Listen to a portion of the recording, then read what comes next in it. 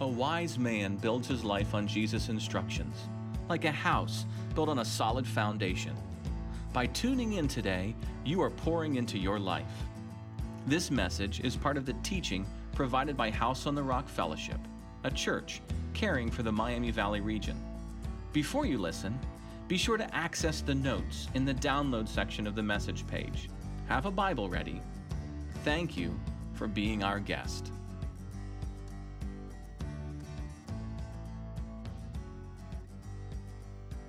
Parents, can you relate to this scenario? The kids have been out trick-or-treating, and they have brought in a ton of goodies. The bags are full of sweets. They are ecstatic. You're ecstatic that they're ecstatic. And sure, you might go through and do the daddy tax thing where you pull out maybe one of these, the mommy. I don't know, is there a mommy tax when it comes to trick-or-treat candies? If it's Reese's Cup, okay. If there's Reese's Cups, then there's a mommy tax, okay. But the kid says, hey, can I have some? Yes, you may, but don't eat too many. We don't want your belly to get sick. I won't eat too many. And then you go about your business. You go doing those things and you look over and they say, I'm not eating too many. I don't want my belly to get sick. And so they continue to enjoy the sweets and they enjoy the sweets and they enjoy the sweets. And then at that pivotal moment, you hear it. Mommy, Daddy, I don't feel so good.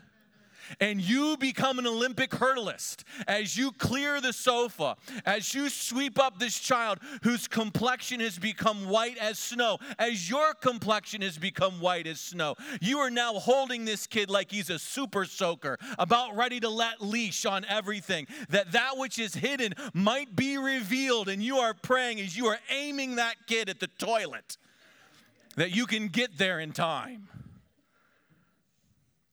As something that was sweet has become bitter. I say that with purpose. Because while the gospel of Jesus is sweet, it does contain a bitter truth. A truth that we're going to unpack today. If you haven't been able to journey with us for the last couple months, we've been opening up John's apocalypse, the Revelation. Not because we're looking for a prophetic calendar by which we can discern the times, but so that we can hear and see Jesus revealed and the message that the Holy Spirit has for the church. Be faithful. Be faithful. You can go to whoishouseontherock.com and get caught up. I would encourage you to take out your message guide that's inside your notes. Last week, we began to read and to hear about judgments that are coming upon the earth as seals are being opened, calamities unleashed, systems of evil that are coinciding and working together to oppress and to conquer and to dominate. There is no promise of peace. It's just hell and war on earth. Leading us to this moment that the Bible describes as the great day of the Lord.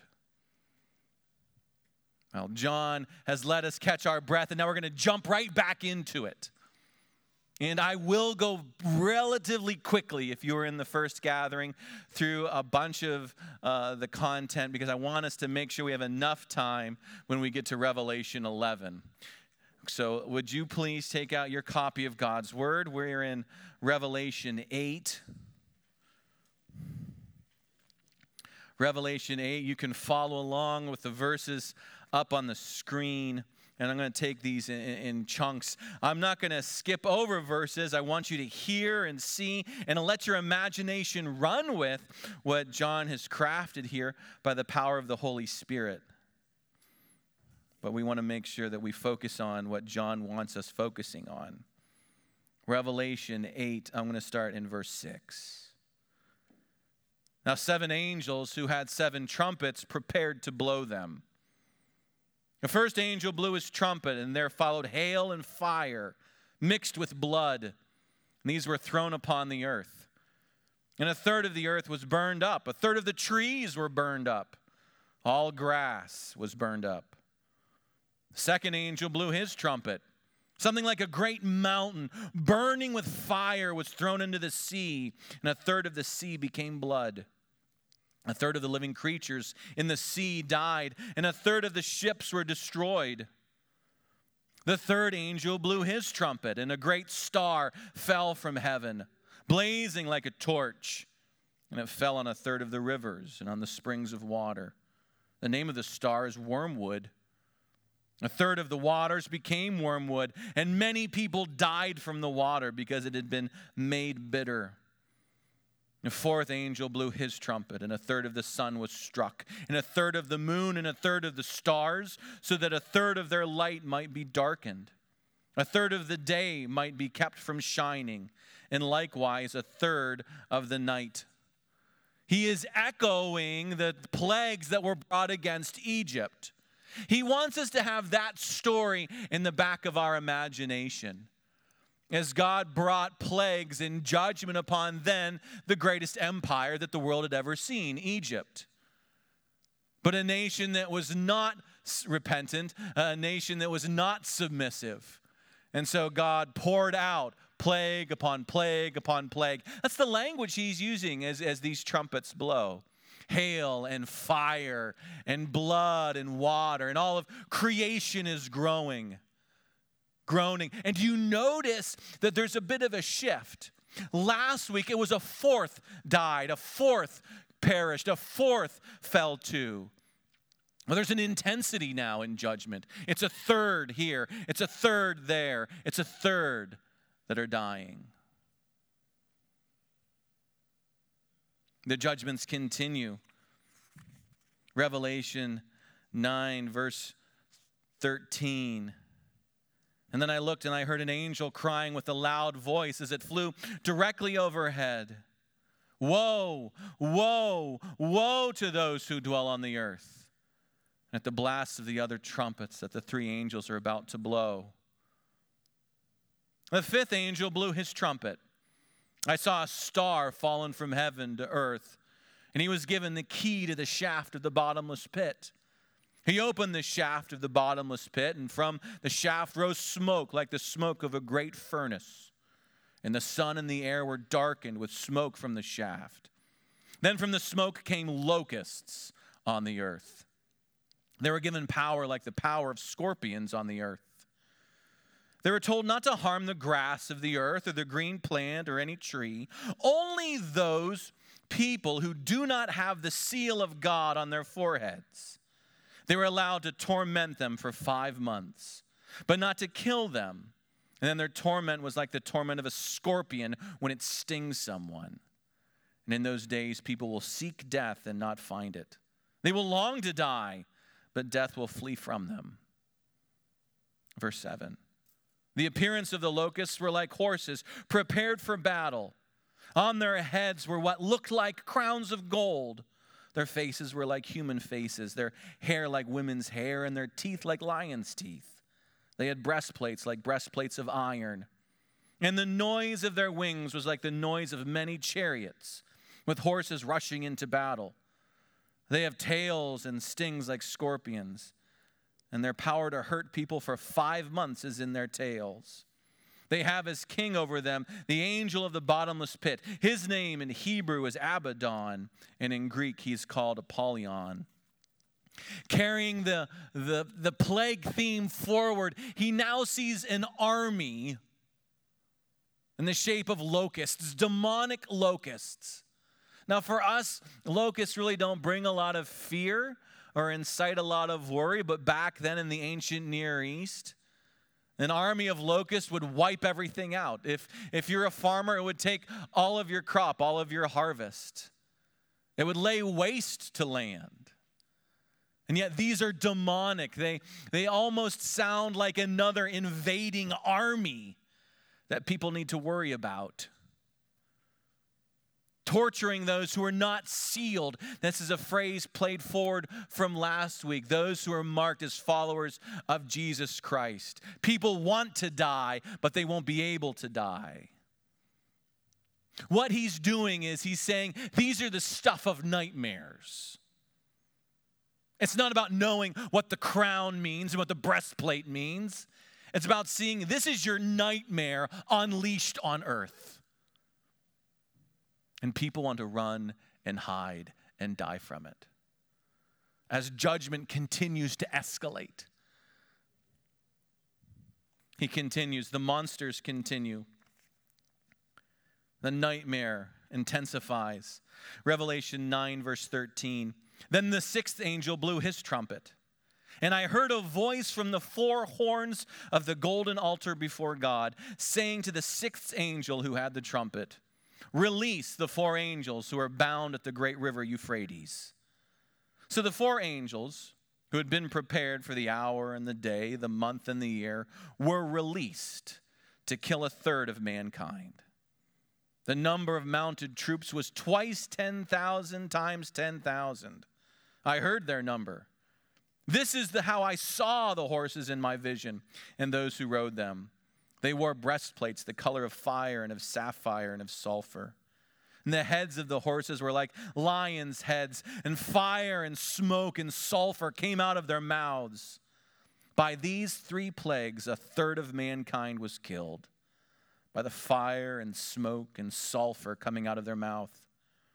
For the power of the horses is in their mouths and in their tails, for their tails are like serpents with heads, and by means of them they wound.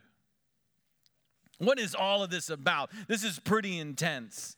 And it's really hard for us as modern minds with modern images to understand what John is working at. For people who heard this, they understood very clearly what John was saying. So I'm going to let an expert be an expert. N.T. Wright, in his book, Revelation for Everyone, helps us understand what John's getting at. He's talking about something that's happening at the Euphrates, which was a river.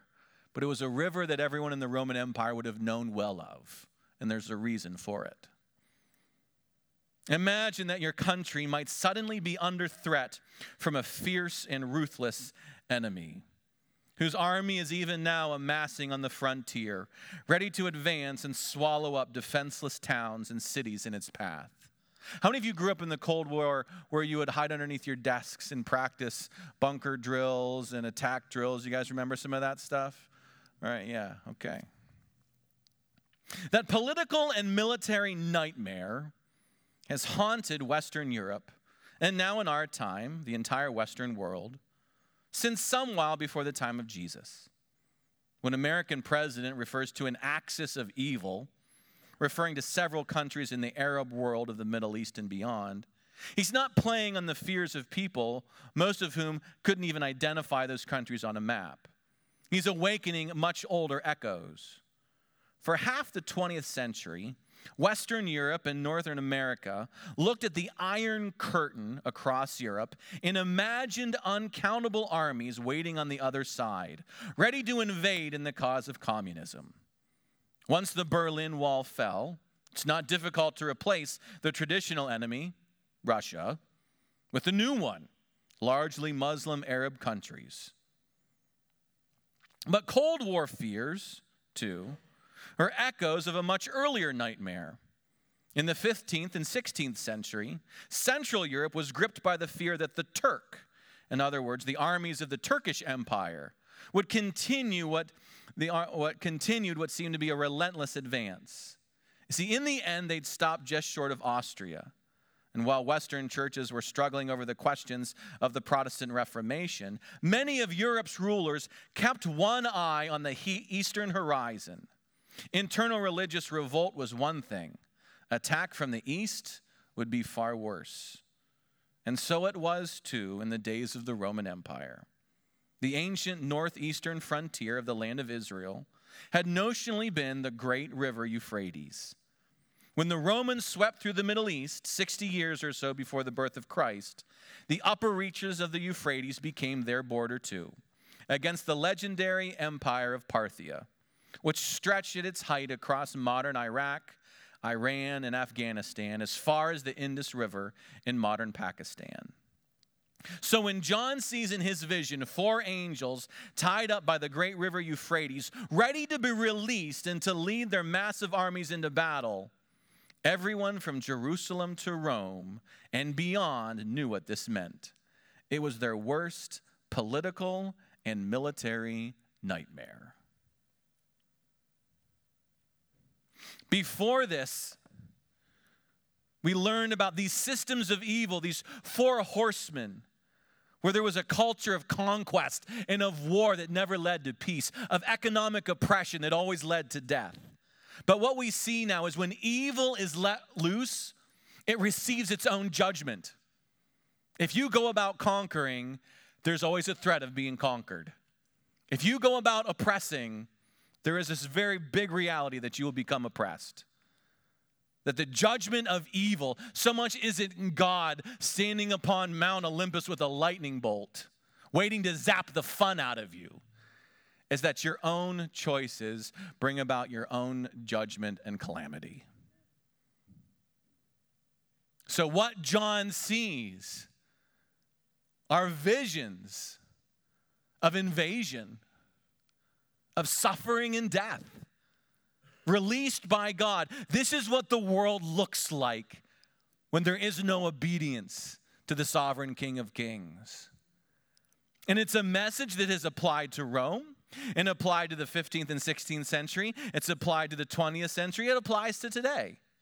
It's not that he's talking about one specific army in one specific time, in one specific age. I remember my dad reading Late Great Planet Earth, Hal Lindsey's book, where he took Revelation and read it. It's a code. You guys remember that book?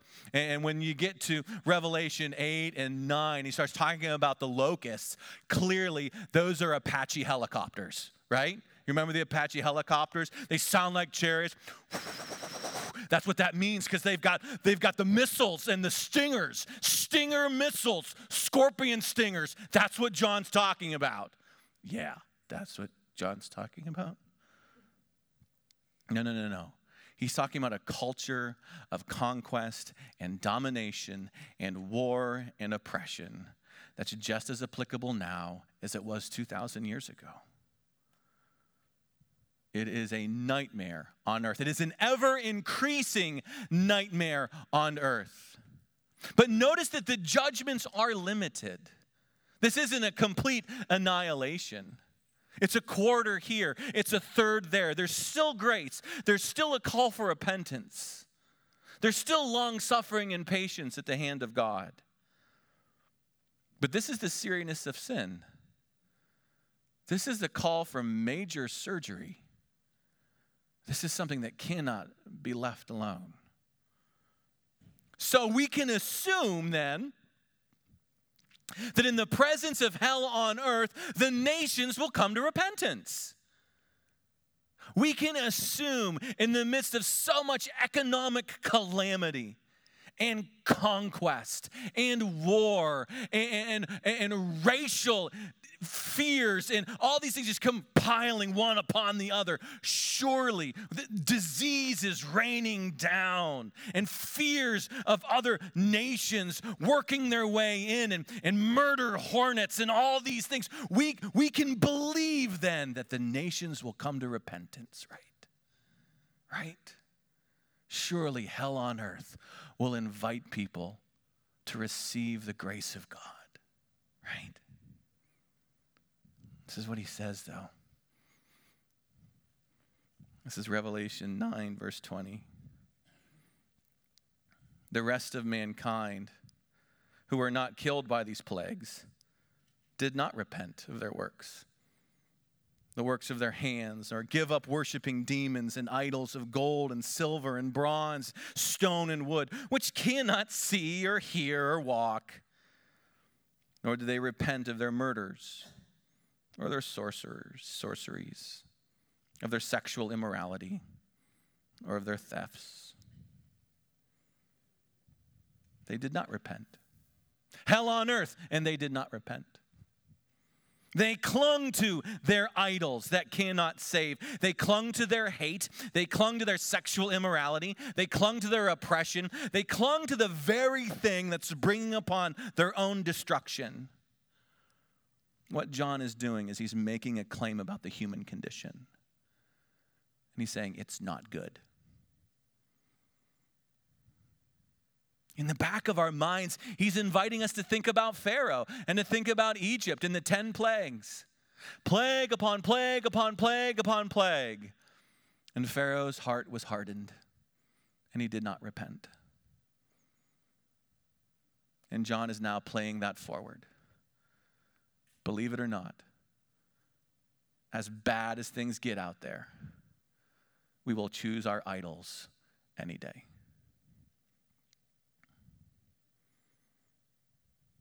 Those on earth refuse grace, and they become their own destruction. It leads us to ask, what saves then? Last week we asked ourselves, who can stand in the face of God's judgment? This time John is inviting us to ask, well then what does save? If it's not all these calamities and these hardships, if that doesn't lead us to repent, what does save us? If we're thinking about Egypt, if we're thinking about the 10 plagues, what is it that actually brought about the liberation and the freedom of people? It was the Passover lamb. It was the sacrifice and the blood that set the people free. So John then gives us a dramatic pause, and he lets us process, and he shows us a better way. I'm going to start reading in chapter 10, verse 1. Then I saw another mighty angel coming down from heaven, wrapped in a cloud, with a rainbow over his head. And his face was like the sun, and his legs like pillars of fire. He had a little scroll open in his hand. And he set his right foot on the sea and his left foot on the land. And he called out with a loud voice, like a lion roaring. When he called out, the 7 thunders sounded. And when the 7 thunders had sounded, I was about to write, but I heard a voice from heaven saying, seal up what the 7 thunders have said, and do not write it down. The angel whom I saw standing on the sea and on the land raised his right hand to heaven and sworn by him who lives forever and ever, who created heaven and what is in it, earth and what's in it, the sea and what's in it, that there should be no delay. But in the days of the trumpet call to be sounded by the 7th angel, the mystery of God would be fulfilled, just as he announced to his servants and prophets. Let me catch you up right here. John is being presented as a prophet. He is now going to step into the prophetic role. Believe it or not, everything before this is merely an introduction to get us to this point in the book. Now is when we're going to hear the actual prophecy, the actual message. The fulfillment of brings about the great day of the Lord. And so like a prophet, he's shown things that he's not allowed to talk about. He's not allowed to communicate. These 7 thunders, I say, you're not allowed to tell people that. There's things that you know that other people don't know. I was going through my books in my library because I was prepping that and going over that. And I said, wait a second, I actually sat underneath a minister growing up who believed that God had told him what the hidden messages were in the thunders. And he wrote this great prophecy that the end of the world was coming in 2008. And that, Jesus had shown him things that, no other people hadn't seen. He was also arrested for tax evasion and doesn't minister anymore. So there's that piece. But what is it? We're at this turning, if you will. This climatic moment in the book. Verse 8, then the voice that I had heard from heaven spoke to me again, saying, go, take this scroll that's open in the hand of the angel who's standing on the sea and on the land. So I went to the angel and I told him to give me the little scroll. He said to me, take and eat it. It will make your stomach bitter, but in your mouth it will be sweet as honey. And I took the little scroll from the hand of the angel, and I ate it. It was as sweet in my mouth as honey, but when I had eaten it, my stomach was made bitter. And then I was told, you must again prophesy about many peoples and nations and languages and kings. Like the prophets of old in the Old Testament, like Jeremiah and Ezekiel. Here, take this, eat it, internalize it, make it your own. But you need to understand, it will be sweet to your tongue and it will make you sick to your stomach. This message is sweet, but it's also bitter.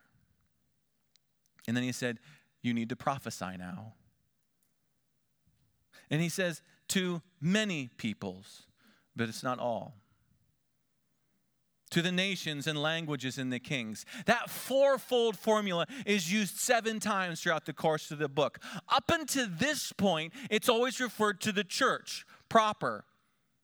Those are the ones who have come out of, from many peoples and from many languages and from many tongues. But now things are going to shift.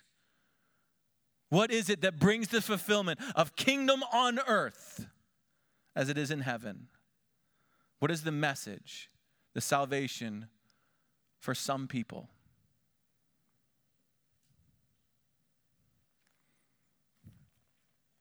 Revelation 11. Now, for those of you who know a little bit about the book of Revelation, it's probably the freakiest book in the whole book of the Bible, right? I mean, it's kind of crazy. But if you had to pick one chapter, which is the craziest chapter in the whole book of Revelation, it's probably Revelation 11. Because of what it talks about and how people have guessed about and tried to figure out the code behind what's going on in chapter 11.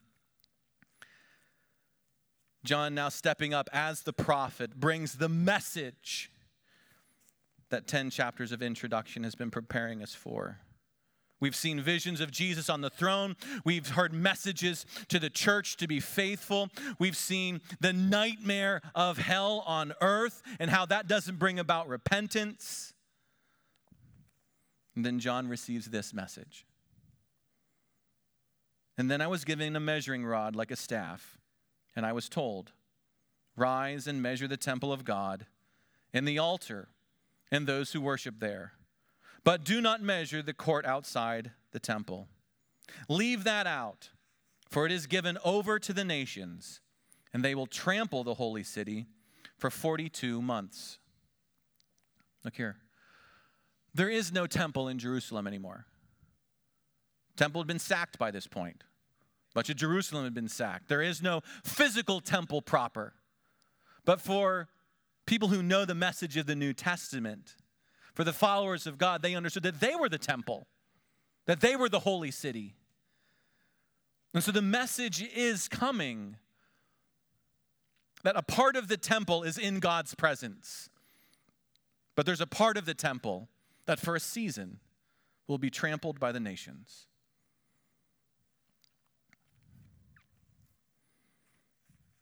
He says it another way. Verse 3. And I will grant authority to my 2 witnesses, and they will prophesy for 1,260 days, clothed in sackcloth.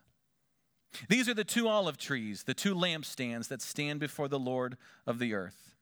If anyone would harm them, fire pours from their mouth and consumes their foes. If anyone would harm them, this is how he's doomed to be killed. They have the power to shut the sky, that no rain may fall during the days of their prophesying. They have power over the waters to turn them into blood and to strike the earth with every kind of plague, as often as they desire. There are witnesses, humble witnesses, clothed in sackcloth, who are faithful. It says 2. Now we know, don't get hung up on the number 2. What's the message of 2? Okay. In the Bible, 2 witnesses is the number needed to confirm the truth of God's message. These are the ones who confirm God's message. And they come like Elijah and they come like Moses. Elijah and Moses, those are the 2 big conflicts in the Old Testament. Those are the 2 big battles. Elijah, who called down fire in his conflict against Jezebel and the false prophets of Baal, who made the rain stop. Moses, who stood up against Pharaoh So in the Old Testament, these are the two big stories of speaking truth to power, of resisting the empires of evil. And people have speculated, who are these two witnesses? Is Moses and Elijah coming back? Remember the guy I said got arrested for tax evasion? He told us that he and his wife were the two witnesses. Who is it that is going to do this? Who are the witnesses? Well, let me ask you, in this book, who's called to be faithful? Who's challenged? Who is given a message that is sweet and bitter? Who are the lampstands in the beginning of the book? We've been told this great story of God's people and God's purpose.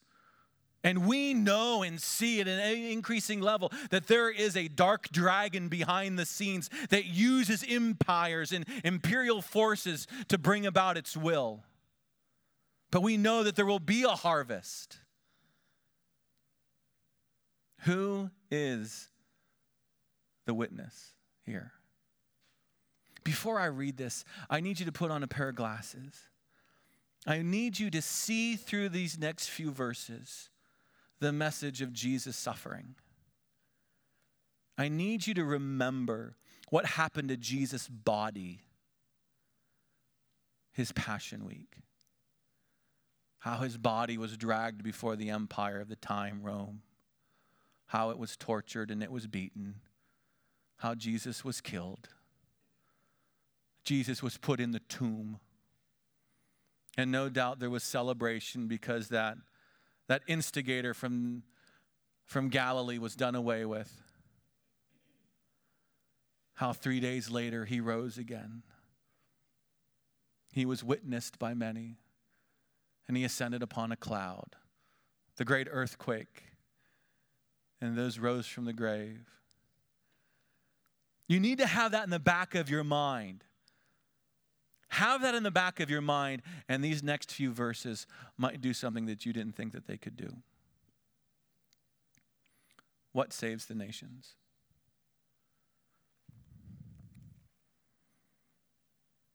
Revelation 11, verse 7. And when they have finished their testimony, the beast that rises from the bottomless pit will make war on them and conquer them and kill them.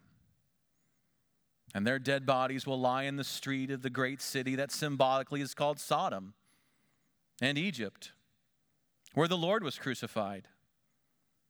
For 3.5 days, some from the peoples and tribes and languages and nations will gaze at their bodies and refuse to let them be placed in a tomb.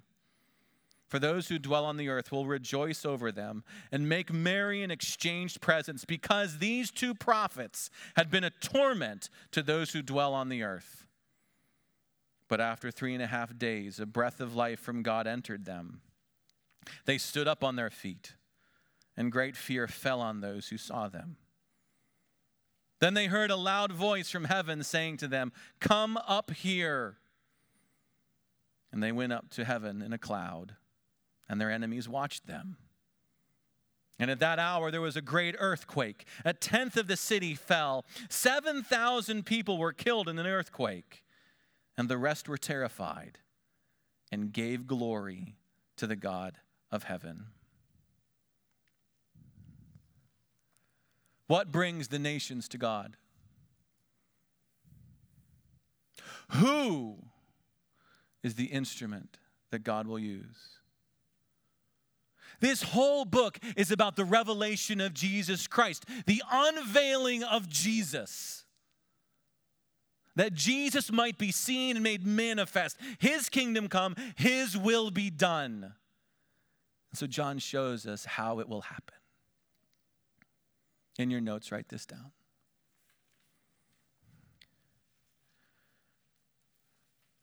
The revelation of Jesus comes from the suffering love of the church.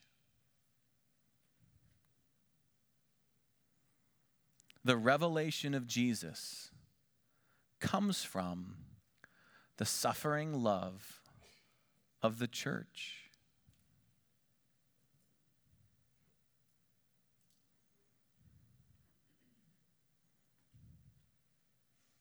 Who are the lampstands? He says, these are my lampstands in the beginning of the book. Who are called to be lampstands? What is the one who stands in the darkness to keeps the monsters back? Who are called to shine bright? It was the churches. We learned, what's a faithful witness? A faithful witness is someone who worships Jesus only, who lives the kingdom and endures the suffering that comes along with it. Suffering unto death. After all, a witness is a martyr. And as we work through those letters, how does a church burn bright to confront the darkness, to confront the monsters? We learned about words like love and faithfulness, discernment and suffering, anticipation, courage, and humility. Go back to those two messages. Hear the call to the churches again. Suffering love. To live like Jesus, to die like Jesus. It is sweet and it is bitter. This is how Jesus conquers the beast. The body of Christ lays down its life.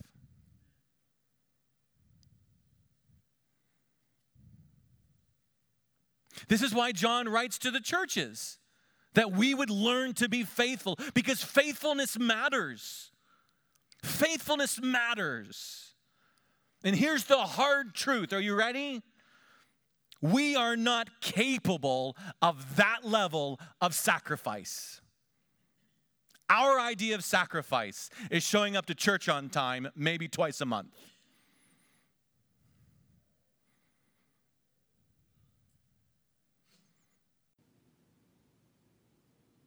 Some might say things are getting darker. Maybe because the church is getting dimmer.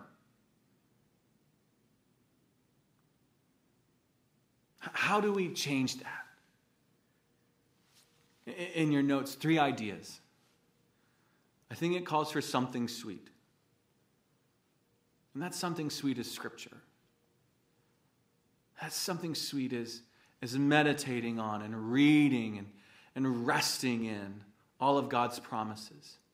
The reason that John is able to write the way he writes and present the things that he gives us is because his mind is so saturated with the promises and the words of the Old Testament. He lives this stuff. This is why he was able to stand up as a faithful witness in the midst of the Roman Empire, calling other churches to be faithful. Oh, because he loved God's word. Do you have a regular habit of getting into God's word? Of reading it and memorizing it and sharing it and living it, just chewing on it and savoring it. The sweet, sweet words of God. Holding on to those hope and promises. Us going forward is going to call for something sweet. But it also calls for something sweet and bitter. And that's serving with others for others. It's serving with others for others. Jesus said, let your light shine, that they may see your good works and glorify your Father in heaven. 2020 has given the church ample opportunities to step up, to serve in new ways, in different ways, in ways that really matter, in the ways that people really need. Are you regularly serving within your church? How? How are you gathering with the saints to be a part of proclaiming the message, to worship Jesus only, to live out the kingdom? To regularly invest your time and your energy to help your church shine bright. Something sweet, something bitter. You're going to have to learn to count the costs. But also something that's just bitter. And that's the stories of persecution. The stories of persecution. It was true then, and it's true now. our family members around the world are faithfully living out the story to death. And instead of hiding from those stories, we need to hear those stories and pray those stories and take those stories in and let those stories change us. I'd like to read to you an example. Here's an example. The young Ethiopian man came to faith. His community turned against him. But he remains committed to following Christ.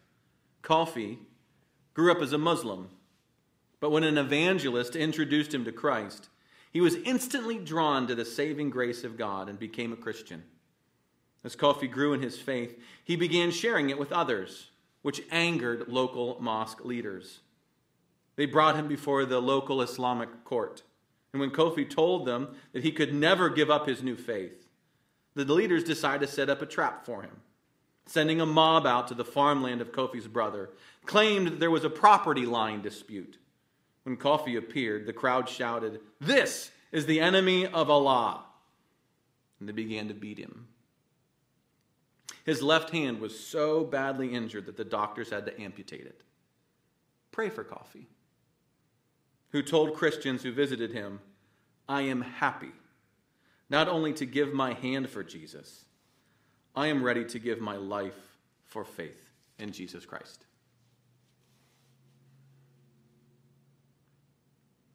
You got to let that one hurt you. You got to let that one make you a little sick to your stomach.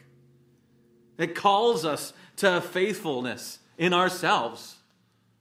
Yeah, let that mull over inside of you. Visit www.persecution.com, the voice of the martyrs. Read these stories. Read these stories with your children. Help them be aware that following Jesus is sweet and it's bitter. That this is what we are doing. And there's a season that we are moving into where it's going to call more and more from us. Hear it another way. This is from the book of Hebrews, chapter 13. I'm going to read from verse 1 to verse 6.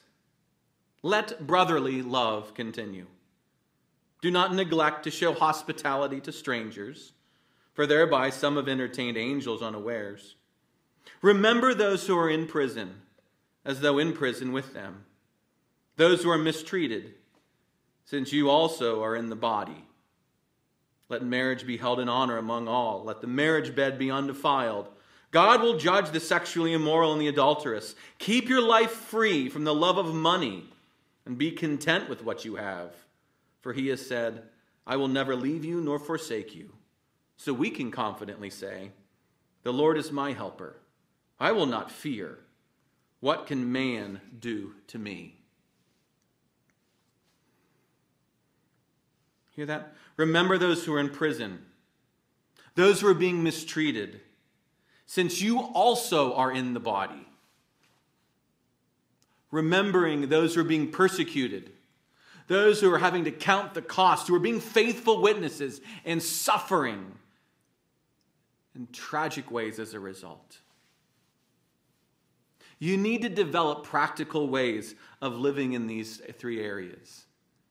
A sweet habit in God's word, serving others, practicing service, and keeping the stories of the church in front of you. John now comes to the end of part 1 in the book of Revelation. It kind of folds right in half. And in the very center of his book, as you can imagine, it doesn't end with judgment. It doesn't end with despair or destruction. He gives us a beautiful picture of the day of the Lord. Let me read it for you. Revelation 11, starting 15. Then the seventh angel blew his trumpet, and there were loud voices in heaven saying, maybe read this with me. The kingdom of the world has become the kingdom of our Lord and of his Christ, and he shall reign forever and ever. The 24 elders who sit on their thrones before God fell on their faces and worshiped God, saying, again, read it with me. We give thanks to you, Lord God Almighty, who is and who was, for you have taken your great power and begun to reign. The nations raged, but your wrath came, and the time for the dead to be judged, and for the rewarding of your servants, the prophets and saints, and those who fear your name, both small and great, and for destroying the destroyers of the earth. What an important message to someone like Coffee, to our other brothers and sisters who are suffering. We will suffer. That's the story. The revelation of Jesus comes through the suffering love of his church. But don't miss this part. There is a promise. There's a time, a rewarding for your servants, your prophets and saints, and for those who fear your name, both small and great. So on behalf of Jesus, on behalf of the church, on behalf of Coffee, let's run the race. The race will be bitter, but the reward will be sweet.